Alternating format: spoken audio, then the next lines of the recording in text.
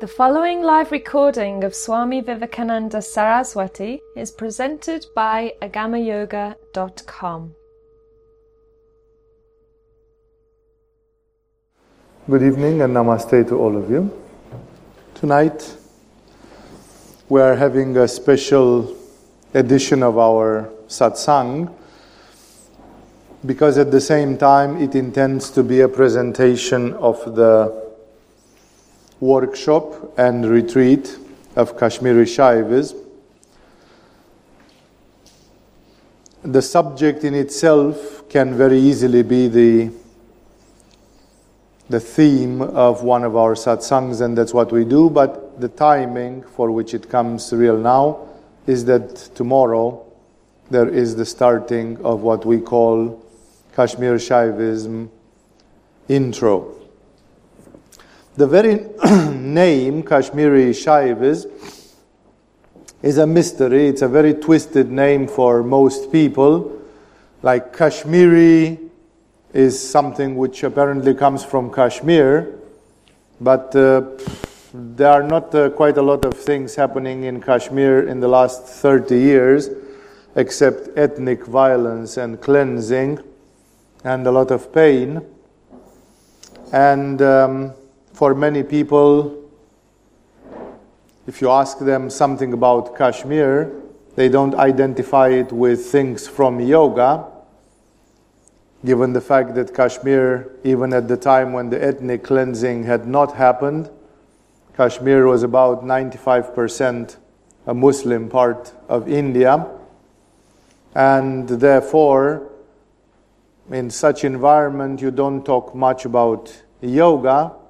So what has anything got to do with agama, with spiritual practice, that tantric people, yogis, like those from agama, they are actually doing teaching, which is called Kashmiri Shaivism.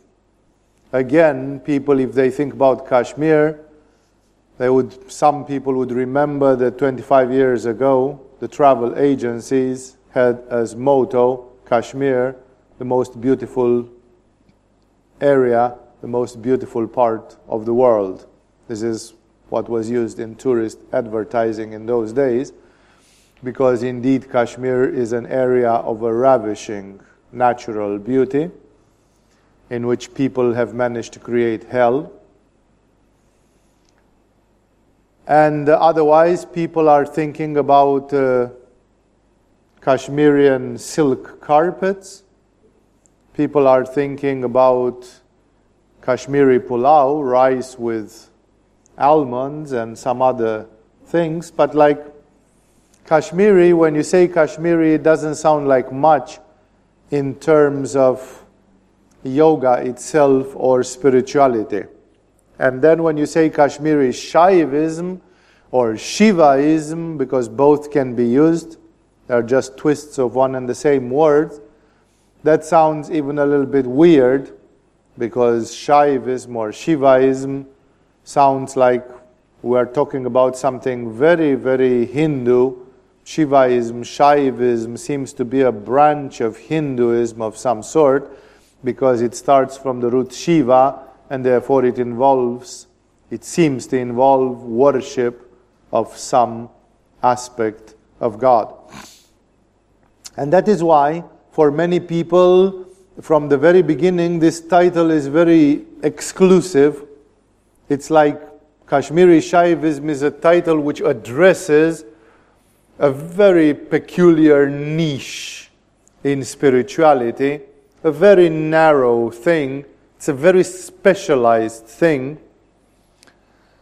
And that is why it actually needs to be explained. Tomorrow, when I'm going to do the workshop itself, I'm going to spend much longer time, because this rabbit hole is so much deeper. Until that time, in a short presentation like I'm doing tonight, I can only leave it to that. Kashmiri Shaivism obviously refers to a spiritual practice, to a discipline, if you want, to a form of yoga, as peculiar as they may sound, which not in the last 30 years, but maybe in the last 1,000 years or so, has emerged from Kashmir. The question is, why bother? Like, in many people studying Chinese stuff like Tai Chi or others, they speak about the Taoist style, the Shaolin style, the Northern style, the Southern style, the Yang style, the Yin style, the this, the that. And therefore, if you would assume for a second that in yoga it's pretty much the same, and the spiritual practice in India is different from north of India to south of India and from east of India to west of India, then this Kashmiri Shaivism could be like a peculiar style of the yogic and tantric spiritual practice, somehow connected to Kashmir or to the history of Kashmir, but still it doesn't show us where it goes, what it really is. Kashmiri Shaivism, in fact, is one of the great pillars of the Agama tradition. The very name Agama, which represents a tradition of scriptures, of texts, traditional texts, is actually mostly used in Kashmir and in Kashmiri Shaivism. In Kashmiri Shaivism, you would say that all these fundamental texts, they are called Agamas, and therefore the very fact that we here in Agama Yoga, we say, well, we are teaching according to the Agamic tradition. What is this Agamic tradition? This Agamic tradition, you can see it mostly in the Kashmirian forms of Tantra, in the Kashmirian forms of Yoga, in the Kashmirian forms of spirituality, and that is why, remember that Kashmiri Shaivism is more than just a peculiar tradition. Like we in Agama, we picked up some 3, 4, 5, 10 interesting traditions or things from India. It's much, much more than that. The very name of the school, and as you are going to see a bit later tonight, not coincidentally, the very name of this school is actually inspired a lot from this Kashmirian tradition. So we can say from the very beginning that Kashmiri Shaivism, as whatever form of yoga that may be, is very basic. In Agama, it is one of our pillars. As I say sometimes in the lecture about what is Agama Yoga, and that lecture is uploaded on our site so you can listen to it anytime. In the Agama style of yoga, there are a few fundamental pillars.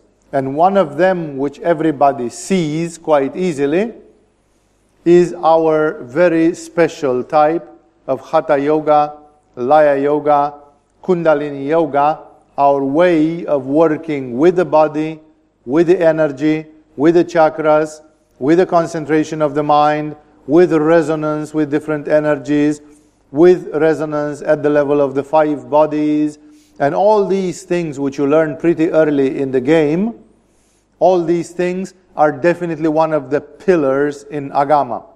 Many people, if they stay in Agama for a level or 2 or 3, they never really get to see beyond this. They think that's what we do in Agama. Those who get beyond this, they start seeing something of the tantric tradition, especially the tantric tradition in its shamanic form, like the worship of the Mahavidyas, the feminine cosmic powers, the goddesses, and related to that, not completely, but related to that, also the emergence or the presence of the sexual practices of Tantra, which are, for some people, making Agama so very controversial. And this will be the second pillar. If you go beyond learning the Hatha Yoga and things, then there is the Tantric tradition, which is a tradition mostly called the Kaula tradition of India. That would be the second pillar. Again, very, very rare. But the first one is highly unusual. You won't find many places on the face of this earth where you can study that.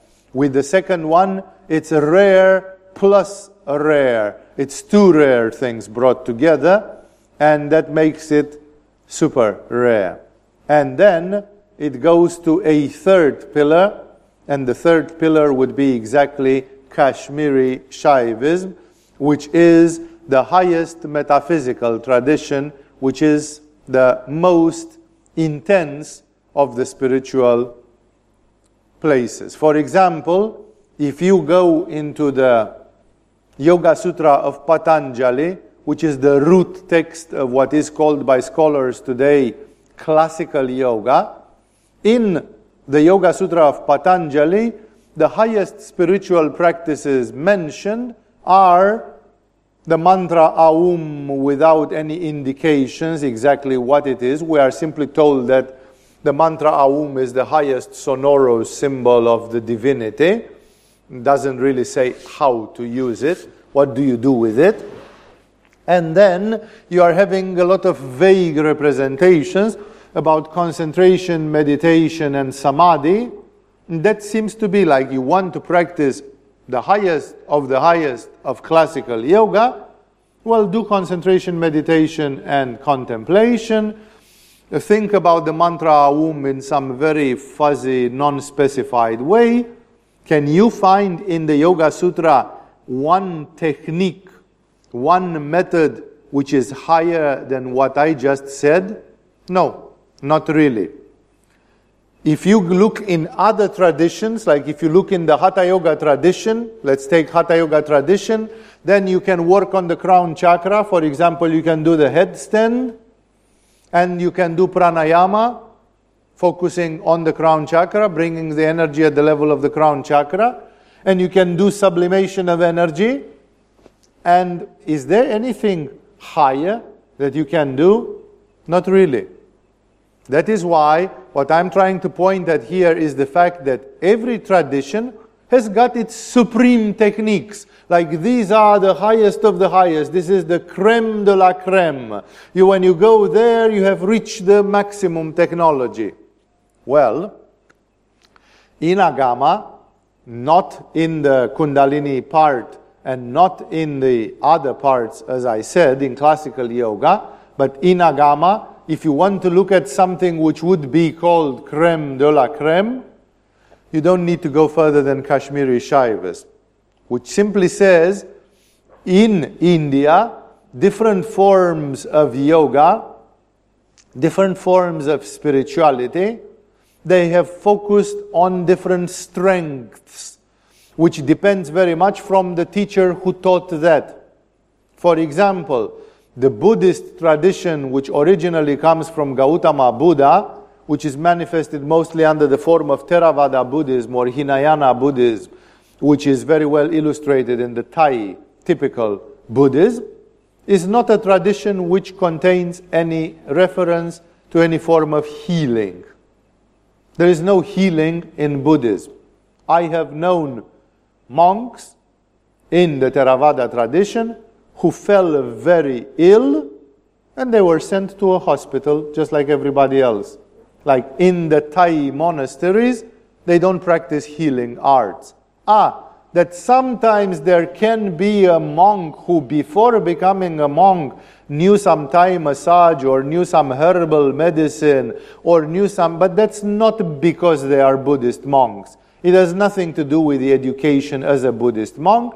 It has to do with their previous background.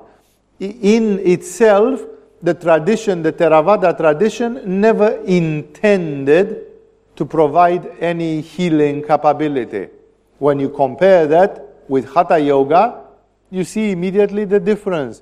Because in Hatha Yoga, we say you can sublime your sexual energy, you can get out of Svadhisthana, you can activate your higher chakras, you can obtain more willpower, you can develop your crown chakra or your third eye, and you can also do lots of healing things and lots of other things, like you can improve your capability to play chess if you love chess playing.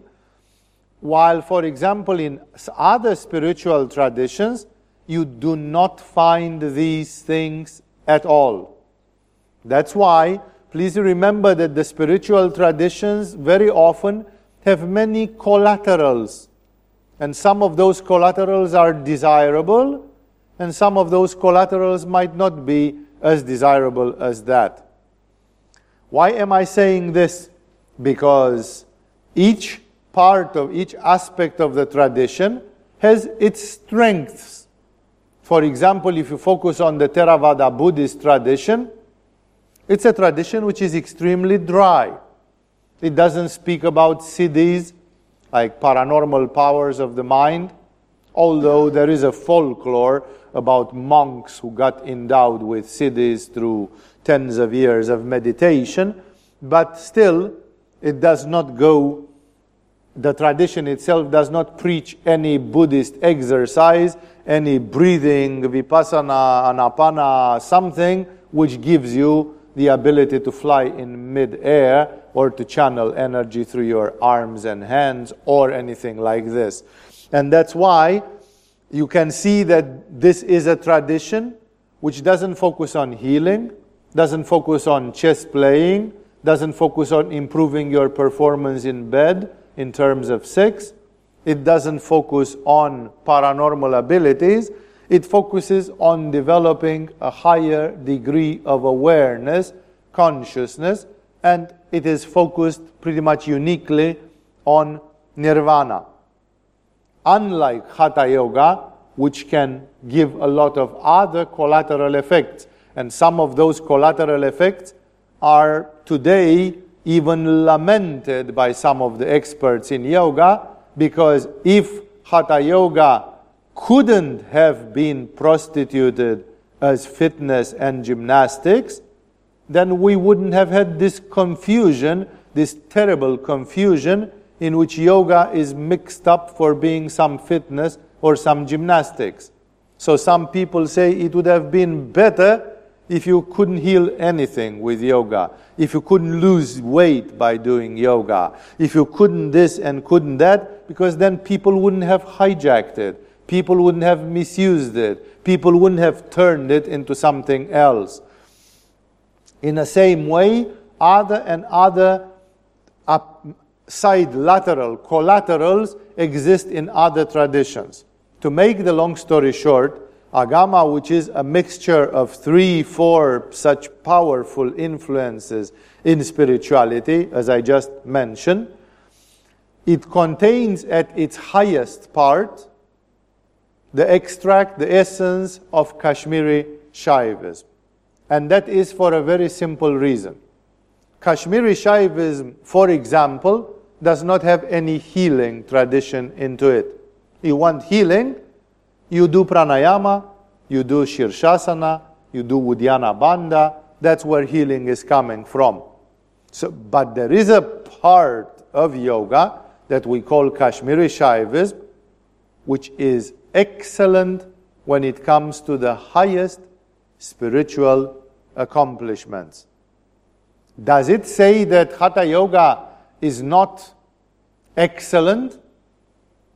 Perhaps if we are to be really, really demanding, we could say that Hatha Yoga, headstand pranayama, is not the ultimate spiritual method. Can it work on Sahasrara? Yes, it can work on Sahasrara. Can it give higher levels of consciousness? Yes. Is it the best method for activating your Sahasrara? No. The headstand and Hatha Yoga alone is not glorified because of that. That's not where its strong point is, although it can do a lot, and as a secondary practice, as an aid to practice, as an auxiliary practice, as a sidekick practice, it's fantastic. You stand on your head for 15 minutes, and then you sit down and do a meditation on the crown chakra. Your meditation on the crown chakra will work 3 times better than it ever did. So it's an excellent sidekick. It's an excellent warm-up. It's an excellent support. But not only by itself. That's why, please remember that in Agama, We have things which are very down to earth and which are healing and which are interfering with your daily life, chess playing or sexual activity or whatever is there in your daily life which is relevant and where you may want some help from yoga. And also, let's not forget that we are told from the very beginning that in Agama we are also pure breed spiritual seekers. In Agama we never forgot that the origin of yoga is that yoga was created by some men and women who were in search of the wisdom. Even Hatha Yoga, when the Greek philosophers who were accompanying Alexander the Great reached all the way to India, and they discovered inevitably the first yogis in India, they gave them a very inspired name in those days. They called them, we went to India and we found a very strange kind of philosophers that we should call gymnosophists, from philosophists and from gymnastics. Gymnastic philosophists, people who try to become philosophical by standing on their heads, by doing something gymnastic. Philosophy by gymnastics. Therefore, yoga was, even when it was physical, it has never been until a century ago, even less than a century ago, until the 60s actually, 50s, 60s, yoga has never been a fitness, a business, an adventure like that. Yoga has been a spiritual discipline. And that's why, because here in Agama we are of spiritual orientation, and at least the core teachers in this school, the advanced teachers in this school, they are inevitably spiritual seekers, and we feel very inclined to support those of you who are also spiritual seekers and who want to discover the same thing. That's inevitably, as I said, the core, the heart of Agama. Therefore, it would be realistic to think that we always looked into what works spiritually best. Like, is it enough that we do headstands and pranayamas?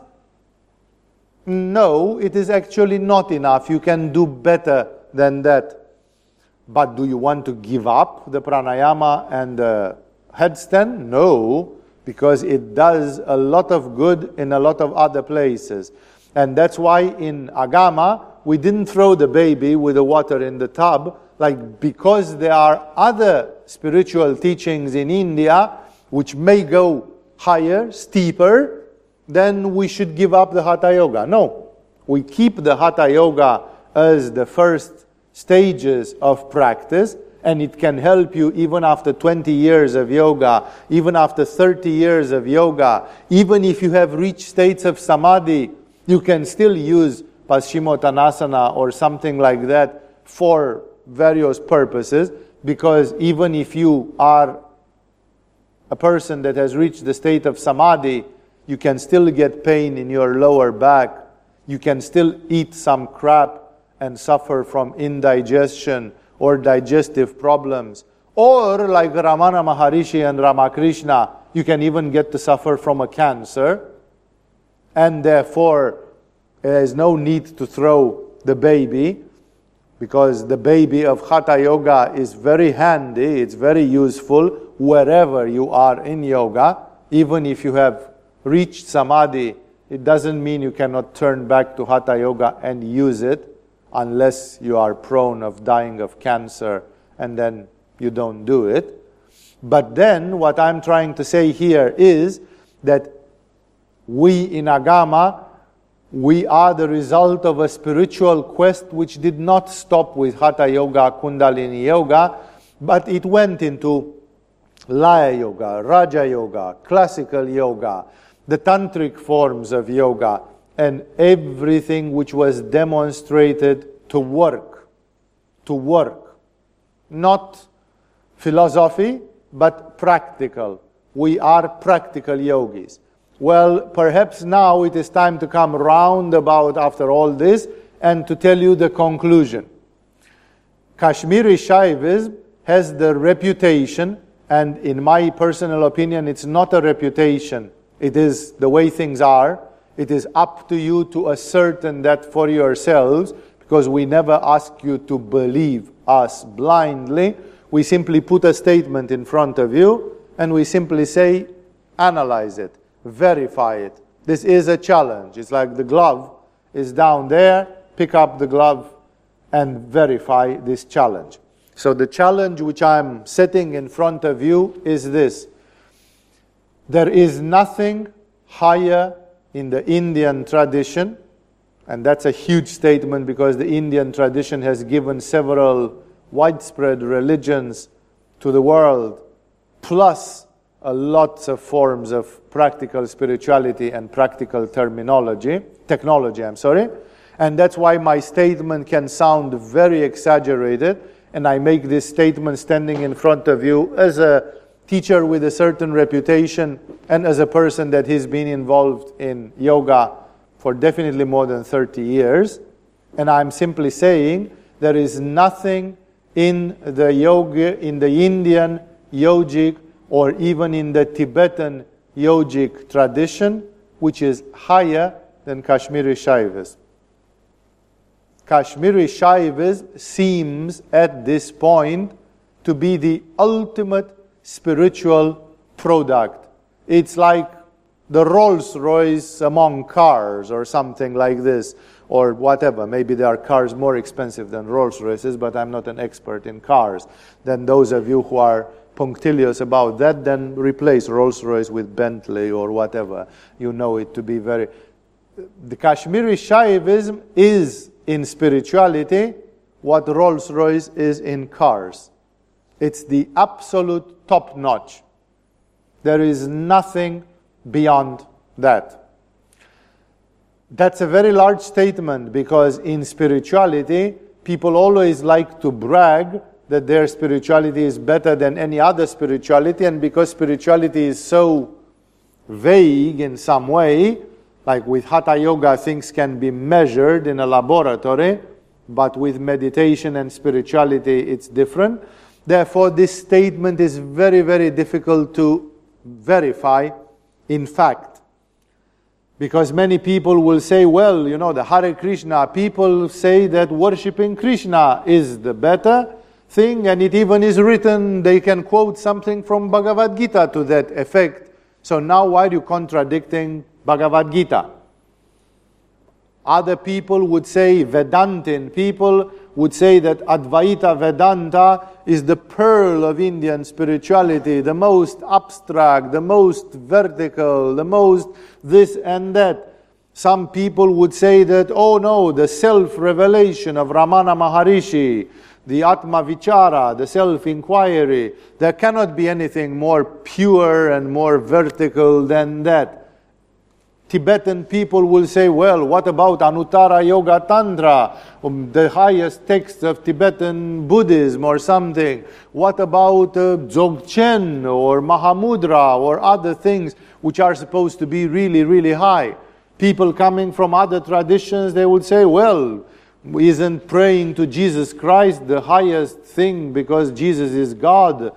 People sympathizing with Zen Buddhism would say, well, isn't Zen the ultimate simplified view on the vision of the things and of the world?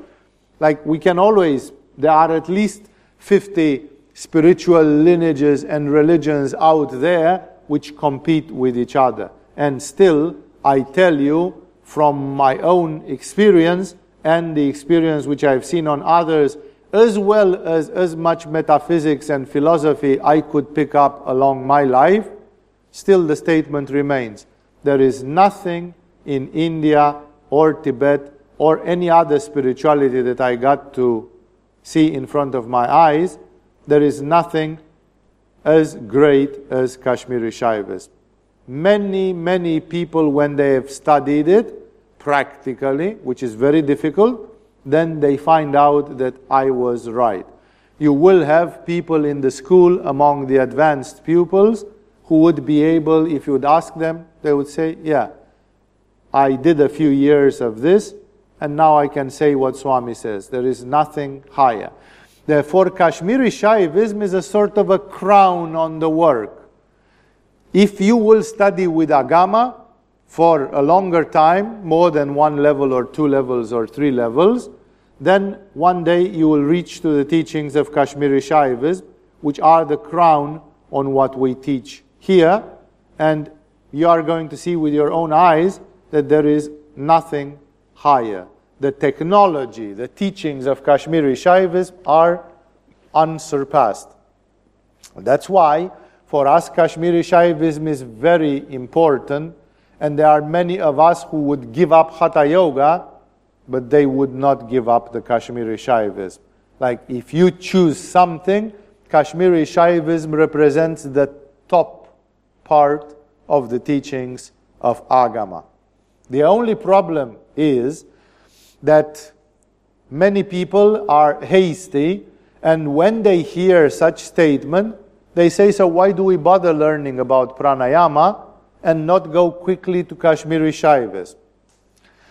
That's because Kashmiri Shaivism is exactly like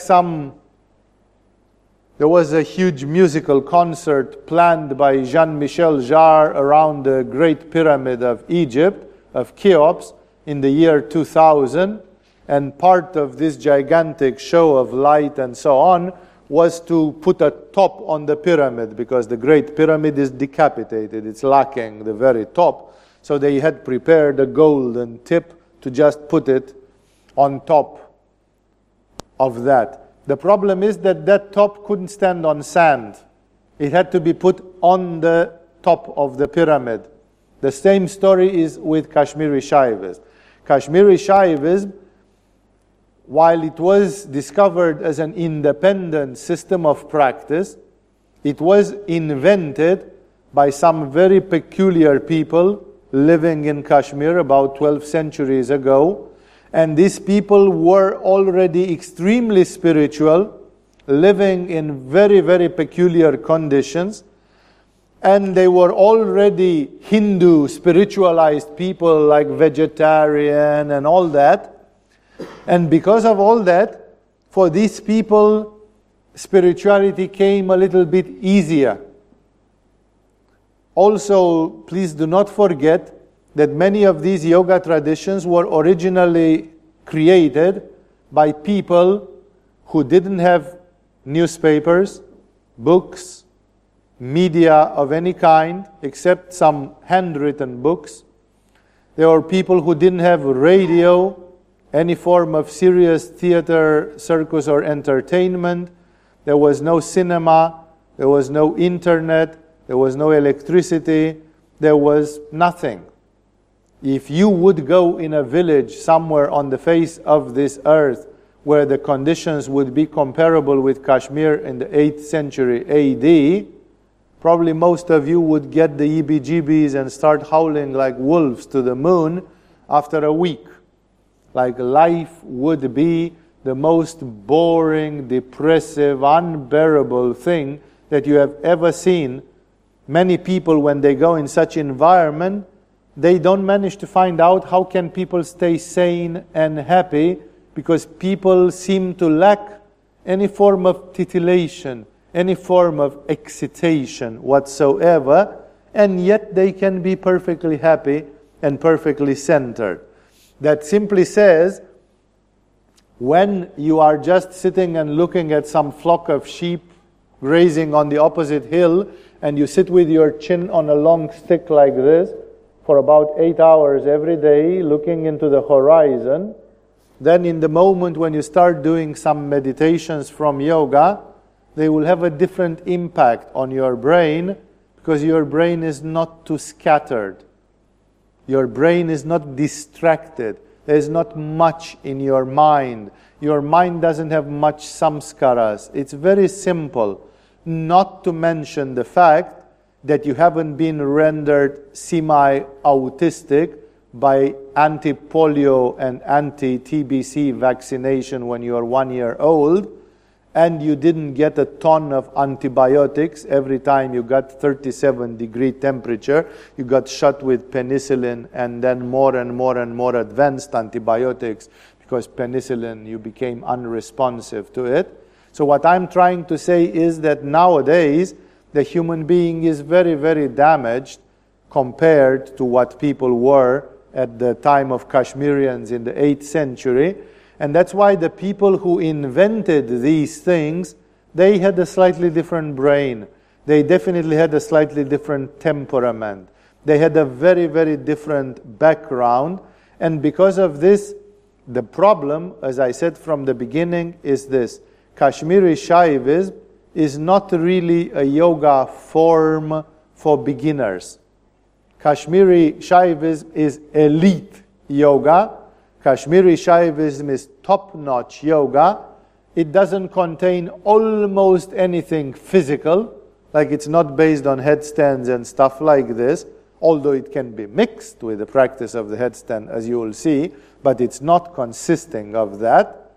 And therefore, Kashmiri Shaivism, when you teach it to beginners, especially when you teach it to absolute beginners, it's like a baseball bat over the mid of your head. It's like it knocks you out and then you say, what the heck is this? How does one really do this? It becomes so abstract that for many people it's impossible. That's why one thing is for sure. Kashmiri Shaivism is not kindergarten yoga. And that's why in Agama, as much as we value the Kashmiri Shaivism, and really I as a spiritual teacher, there is a part of me which is dying to share Kashmiri Shaivism with you. I would really, really love to show you Kashmiri Shaivism, because Kashmiri Shaivism is the pearl of the whole thing. And you won't find, guaranteed, it's a bet, I'm betting you, you won't find anything better, higher, more top-notch than Kashmiri Shaivism. But unfortunately, if it comes too early in the game, you'll shoot a blank. Like it will scare you. It will turn you off. It will be like, yeah, I have been to KS intro with Swami, but he lost me by the middle of it. By the third day, he lost me somewhere. There were too many Sanskrit words. There was too much philosophy. There were such strange metaphysical concepts that my mind started glitching completely. I couldn't follow it. That's why here is our dilemma as teachers. We cannot accelerate your personal progress beyond a certain speed. And even there, it depends very much on how much personal practice you do at home. It's all about your practice, ultimately, because you are coming to the yoga hall 2 times per week, 3 times per week, 4 times per week, whatever it is, and that cannot supplement 100% your personal effort and your own spiritual practice. And that is why we actually, for a number of years in Agama, also when I was teaching in India and other places, I never really talked about Kashmiri Shaivism, because talking about Kashmiri Shaivism was like teasing people, like, I know something which is called Kashmiri Shaivism, and actually I'm going to miss you halfway in the process, through the process, so I'm not going to teach you yet Kashmiri Shaivism. And that would have been a teaser. So actually I practiced the wiser policy of not even talking about it, and only when people have finished the Hatha Yoga and Pranayama and everything, and people got to the Kundalini part, and then they got to know that later we are going to look into Kashmiri Shaivism. But that was a sort of a far, far promise of something. The carrot was hanging too far ahead, and people couldn't even see that carrot. And that's why it was necessary to let people know, because people would ask, what is Agama all about? Where is Agama going? what is the highest purpose of your teachings in Agama? What is really the purpose here? Where are you taking us? What sorts of teachings are there and what sorts of results are there? And the answer would be, well, Kashmiri Shaivism. That's where you go. You go into the highest forms of yoga. And we are very, very grateful to this great universe that we have been given such an amazing thing in our stewardship, that we are the guardians of such a rare thing. Agama Yoga is the guardian of some incredible stuff. Yoga with chakras and energies, like Hatha Yoga, Kundalini Yoga, the tantric forms of yoga, and Kashmiri Shaivism. Each one of these is considered to be a gem, a jewel, and we do at least and more than all three of them, and we do them thoroughly, we do them well.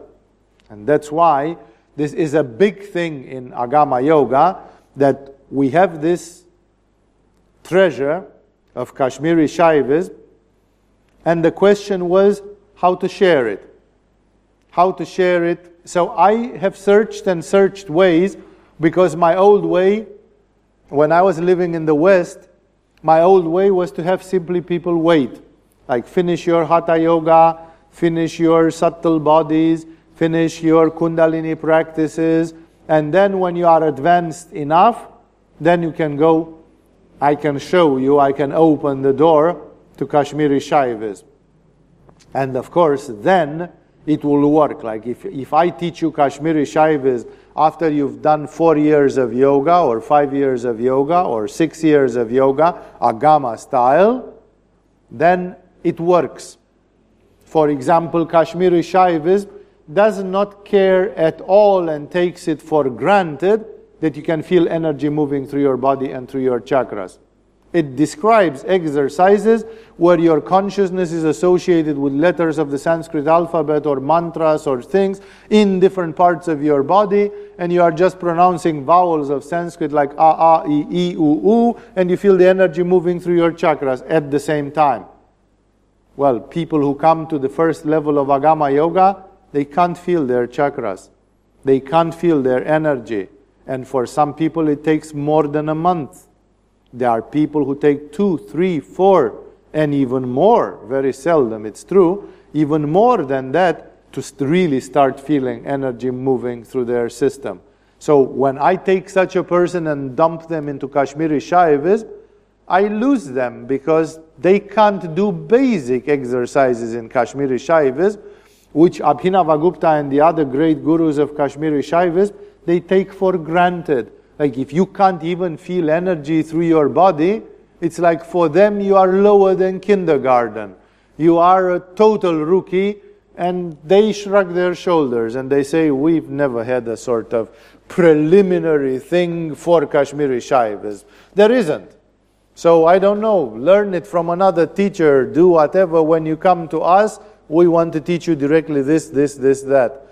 No, we have many people who come to our yoga, they can't do 15 minutes of relaxation. Our beginner level teachers can tell you.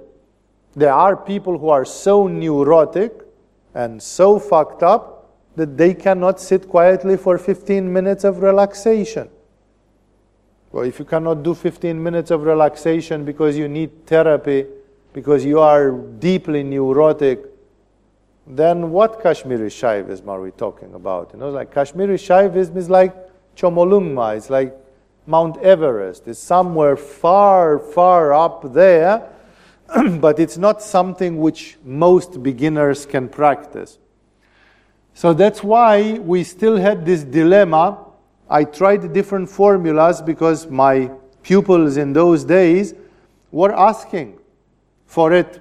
And I tried to give them an appetizer. So I created a workshop some 11, 12 years ago, which was called Kashmiri Shaivism 1, KS1, and kind of a sort of first step in Kashmiri Shaivism. And then those people wanted more, and the next year I made a KS2, and the next year I made a KS3, And then when I drew the line and I saw what came out of those people, I was disappointed because I started losing them. They started dropping dead along the path. And therefore, I realized this was still not the way. Today, at this point, we finally managed to create a sort of a viable compromise. And that is, we created a workshop, a 5-day workshop.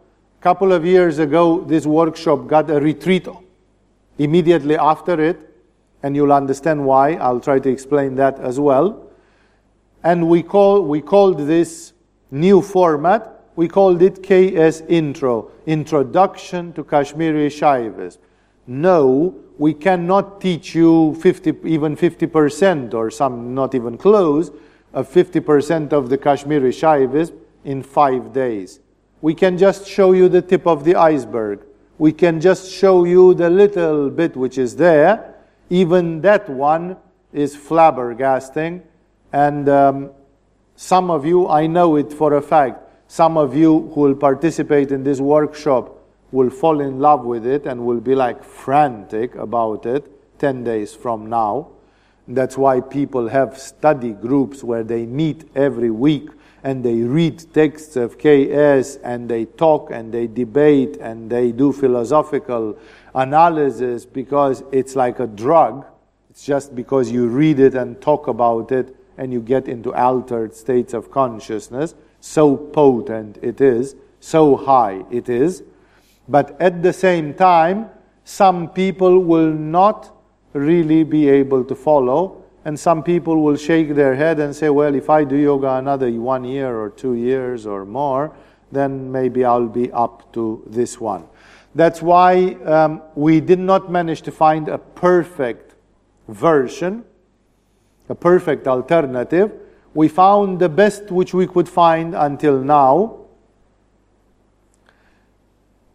And this is going to be a sort of an appetizer. We are going to teach you whatever we can teach you in the beginning.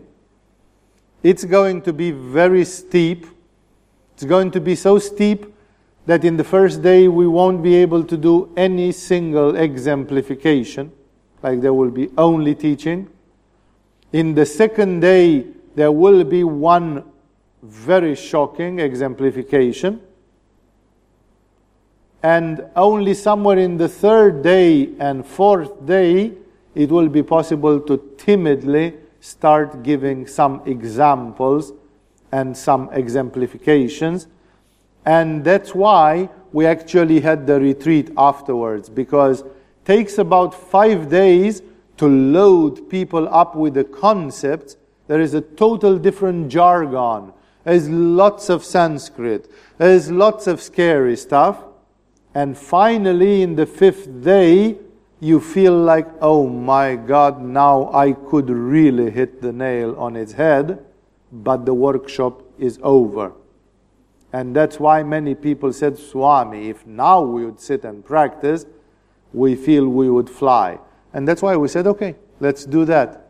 So we created a workshop based on those techniques, in which you, for 5 days, you just digest what you have learned in the first 5 days, which means you practice it, you put it into practice, and it's wonderful. It gives us wonderful feedback, because 5 days, even 5 days, is not necessary. It's not enough. In 5 days, we are just getting you up to speed.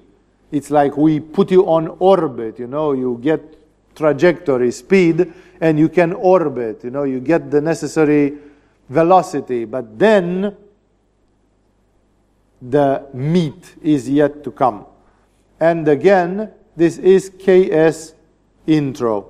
The only place here in Agama where we teach Kashmiri Shaivism full on, beyond this. You will find bits and pieces of it in the Kundalini program, but most of it in what we call here in Agama the advanced teachings. In Agama we have about 4 stages, 4 large groups of the teachings, levels 1 to 14, which are most of the Hatha Yoga, Pranayama, Asanas, and the basics. The next levels, which stretch from 15 to 25 or so, which are the levels called Kundalini Yoga. Then after that there comes a period called the tapas, the personal tapas, where people do tapas of their own for obtaining some results. And then finally there comes the fourth stage of practice, if you resist until then, and that is called advanced teachings. And in advanced teachings, more than 70% of what we do, probably 80% or even more, is actually Kashmiri Shaivism. That's why I say, if you get to the highest levels of Agama, you are going to eat Kashmiri Shaivism with a big spoon, and you are going to be into it a lot. And then you are going to understand it and be able to do it, and it's going to work for you amazingly. Until that time, we can give you an appetizer or several appetizers under the form of KS intro and the retreats which derive from it. It's a sort of a compromise solution, because we did not find any other way to teach Kashmiri Shaivism earlier. I did some attempts and they didn't quite work well, and that's why until today the feedback which we have allows us to do that. Which means those of you who will join the Kashmiri Shaivism, you will be into yoga all the way above your head. Like, it's going to be a level of practice and the level of theory and the level of spirituality which is really, really high. I'm not saying that you cannot catch it, because it is trimmed, it's adapted in such a way that you can catch most of it, and people love it. We know this part of the feedback, and still it will be only the beginning of this adventure. Kashmiri Shaivism is a very, very spiritual teaching. It has no relevance for fitness, gymnastics.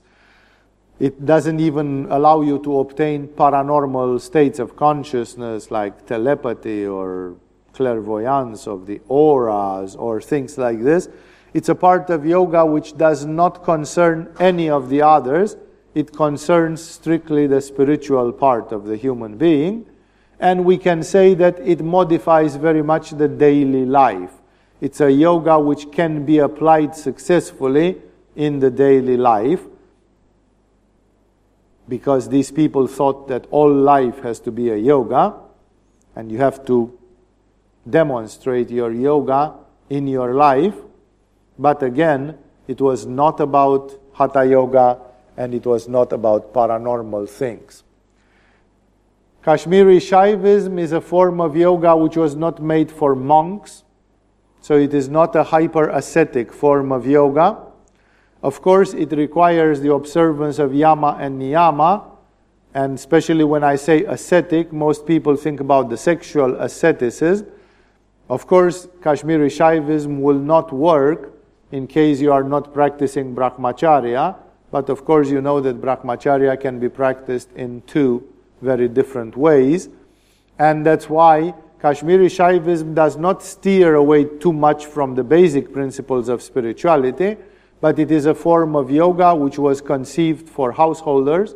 That means for people living in a house, not in a cave or in a hermitage, which doesn't mean that you are not allowed from time to time to go and spend time in a hermitage and just do some intensive practice. And Kashmiri Shaivism is not really a religious form, as you are going to see. Kashmiri Shaivism is for men and for women. We have some great names of women, out of which the most famous is Laleshwari, Lal Didi, one of the greatest poetesses of India and the greatest poetess of Kashmir, who was a Kashmiri Shaivistic woman. Therefore, we have brilliant examples of men as well as of women who have been great into this.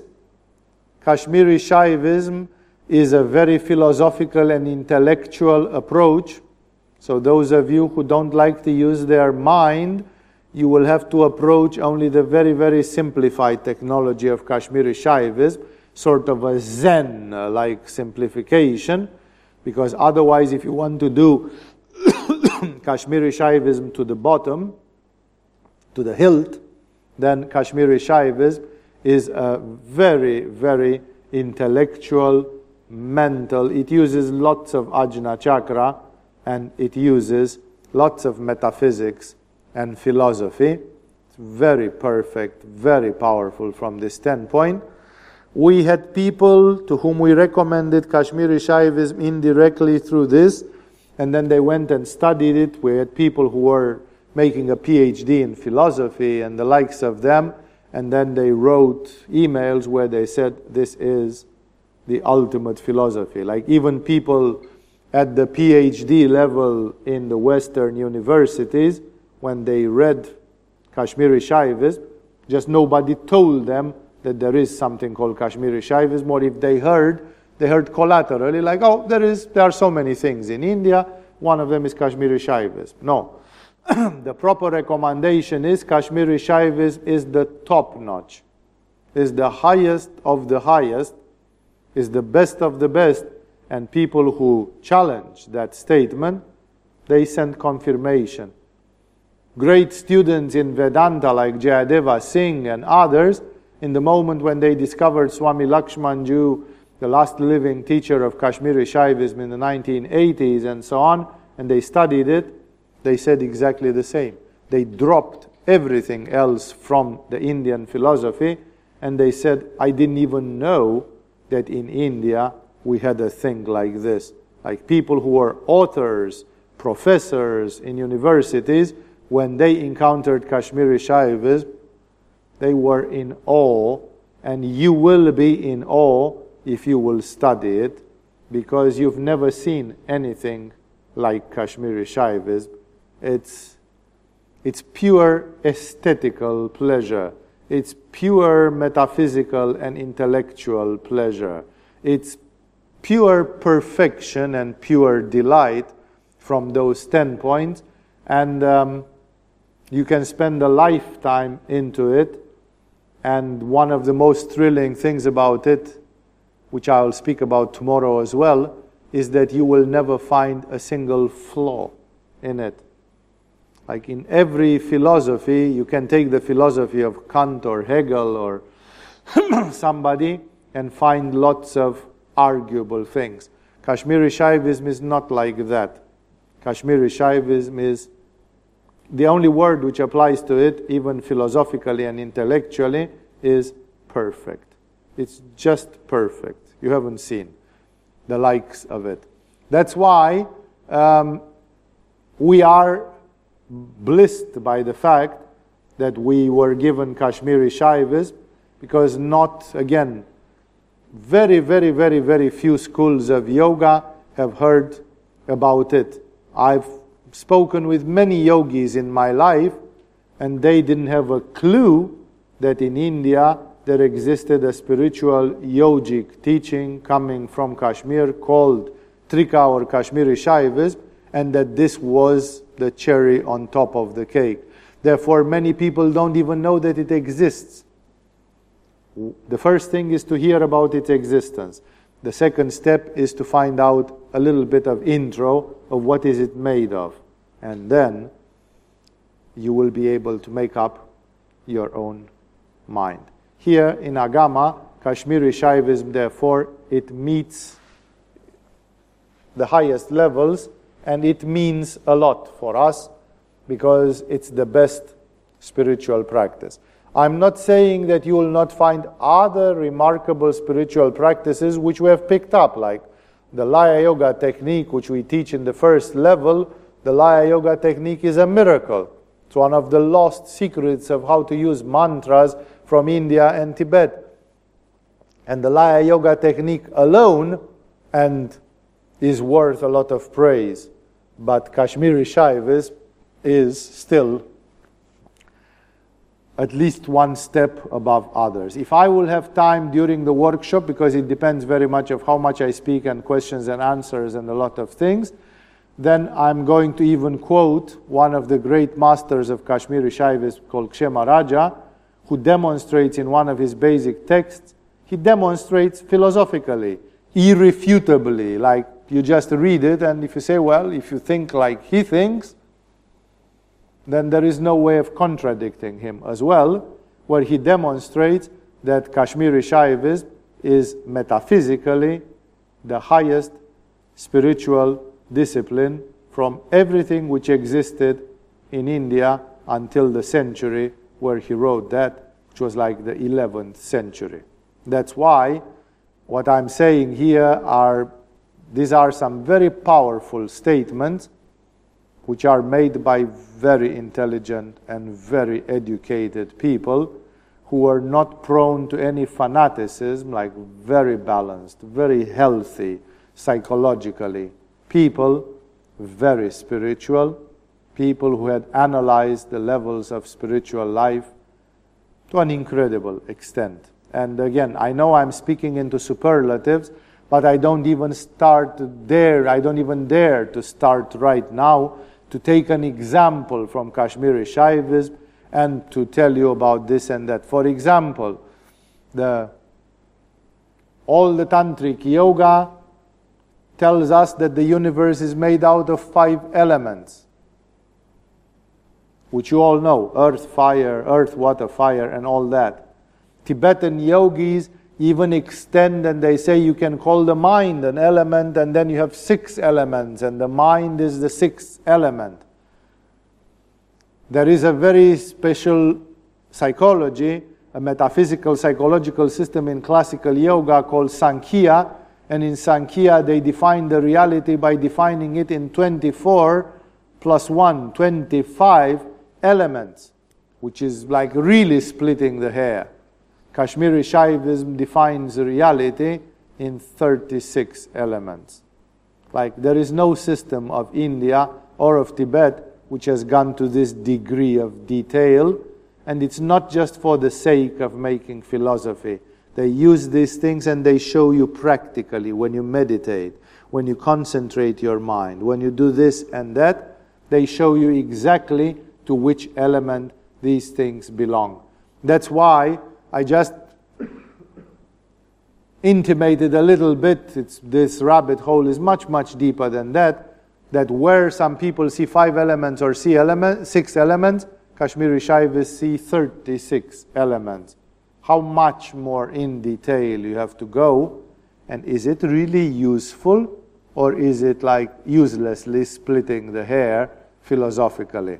And this you are going to find out through direct experience. You are going to see how Kashmiri Shaivism works with these things.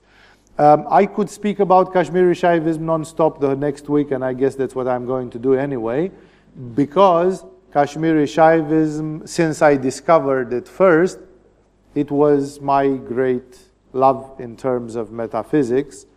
I have studied whatever was given to me, and because of having access to such levels of initiation, I was given pretty much everything. Like I've seen great teachings of Tibet and India, and every time I had to turn back with great love into Kashmiri Shaivism, because it always takes the prize. I'm still open that somebody would be able to show me anything which matches or surpasses Kashmiri Shaivism, but that challenge has remained empty for the last 20-something years, because there is really nothing in creation. Either you take the literature of Rumi or Christian mysticism or Buddhist mysticism or yoga, it still doesn't reach to that level. So I would simply say, once in your lifetimes, maybe now, tomorrow, it's not the right time or energy for you, but once in your lifetimes you should really study Kashmiri Shaivism. Also, given the fact that Kashmiri Shaivism, there are a few scholars and experts who got the point that it is so high, and they beat the drum on it. They said, hey, people, listen, there is this thing called Kashmiri Shaivism, and none of you has seen the equal of it. No, nobody has seen the likes of it. Pay attention. And so many people in spirituality, they got to hear some ado, some clamor that there is something called Kashmiri Shaivism and you shouldn't miss it. But unfortunately, it's very esoteric, and very few people have kept the teachings of it. And because of it, either Kashmiri Shaivism is relegated to some Sanskrit scholarship, like there are a few Sanskritologists who still are working hard to translate texts. Not even half of the texts of Kashmiri Shaivism are translated in English or any other readable language for us Westerners. And, or if they are not just scholarship, just dry scholarship, then unfortunately many of them have become New Ageized. They are some hippie people took over some of them. Swami Muktananda went to America. There are some of his pupils, Chidvilasananda and Rudrananda and a few others. They propagated it, and they propagated really the tip of the iceberg. They propagated only very superficial stuff, which they said this is Kashmiri Shaivism, and they wrote books and actually compared to the Kashmirian tradition, those things which they published were like a veneer of Kashmiri Shaivism. They are not the real thing. So the problem is that Kashmiri Shaivism taught in its totality, Kashmiri Shaivism taught in its essential level, is extremely rare to find. And that's why in Agama, this is one of our great pearls. And again, I wish that you will get to see, at least the first thing which you can see from it is the KS intro, which is the result of our Agama experience of how to teach Kashmiri Shaivism to people who are not very old in yoga, to people who haven't been in yoga too much. The workshop and the retreat are independent, which means you can do the workshop and not do the retreat. They are not a block, they are not a package deal, but the retreat is put there simply because we know from experience that when people reach the 5th day and it's over, then people say, oh, right now we should really do this. And that's why many people change their mind, and in the 6th day they love to go into the retreat, because that's the fruition of 5 days of learning. That's when people can sit down and do and do and do and start obtaining results with it. I'm not going to say more. Again, I tried to just give you a presentation in a nutshell of where does this Kashmiri Shaivism come from, and launching the challenge that it is one of the best things and definitely the most elevated spiritually thing that we have to offer. And as such, you shouldn't miss it. It's pure gold from a spiritual standpoint.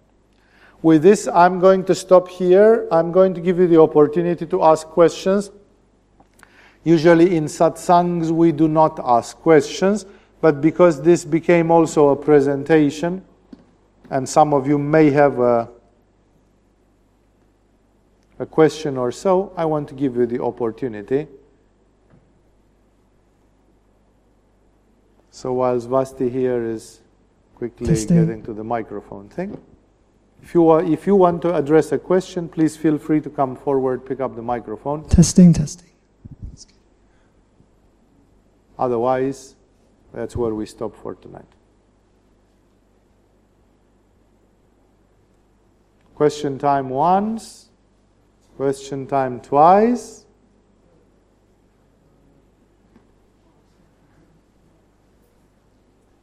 Good. That's enough. Then see you in... You have a question. Okay. Would you recommend everyone to do the chakra tapas always before going into the advanced teachings?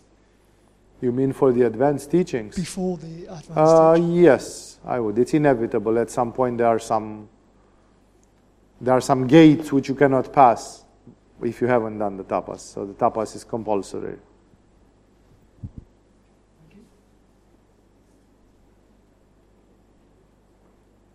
Good, dear ones. Enough for tonight. Namaste to all of you. Thank you for joining this presentation. And hope to see you one day in the world of Kashmiri Shaivism. This was a live recording of Swami Vivekananda Saraswati. For more information, visit us on agamayoga.com or go directly to agamayoga.com/downloads.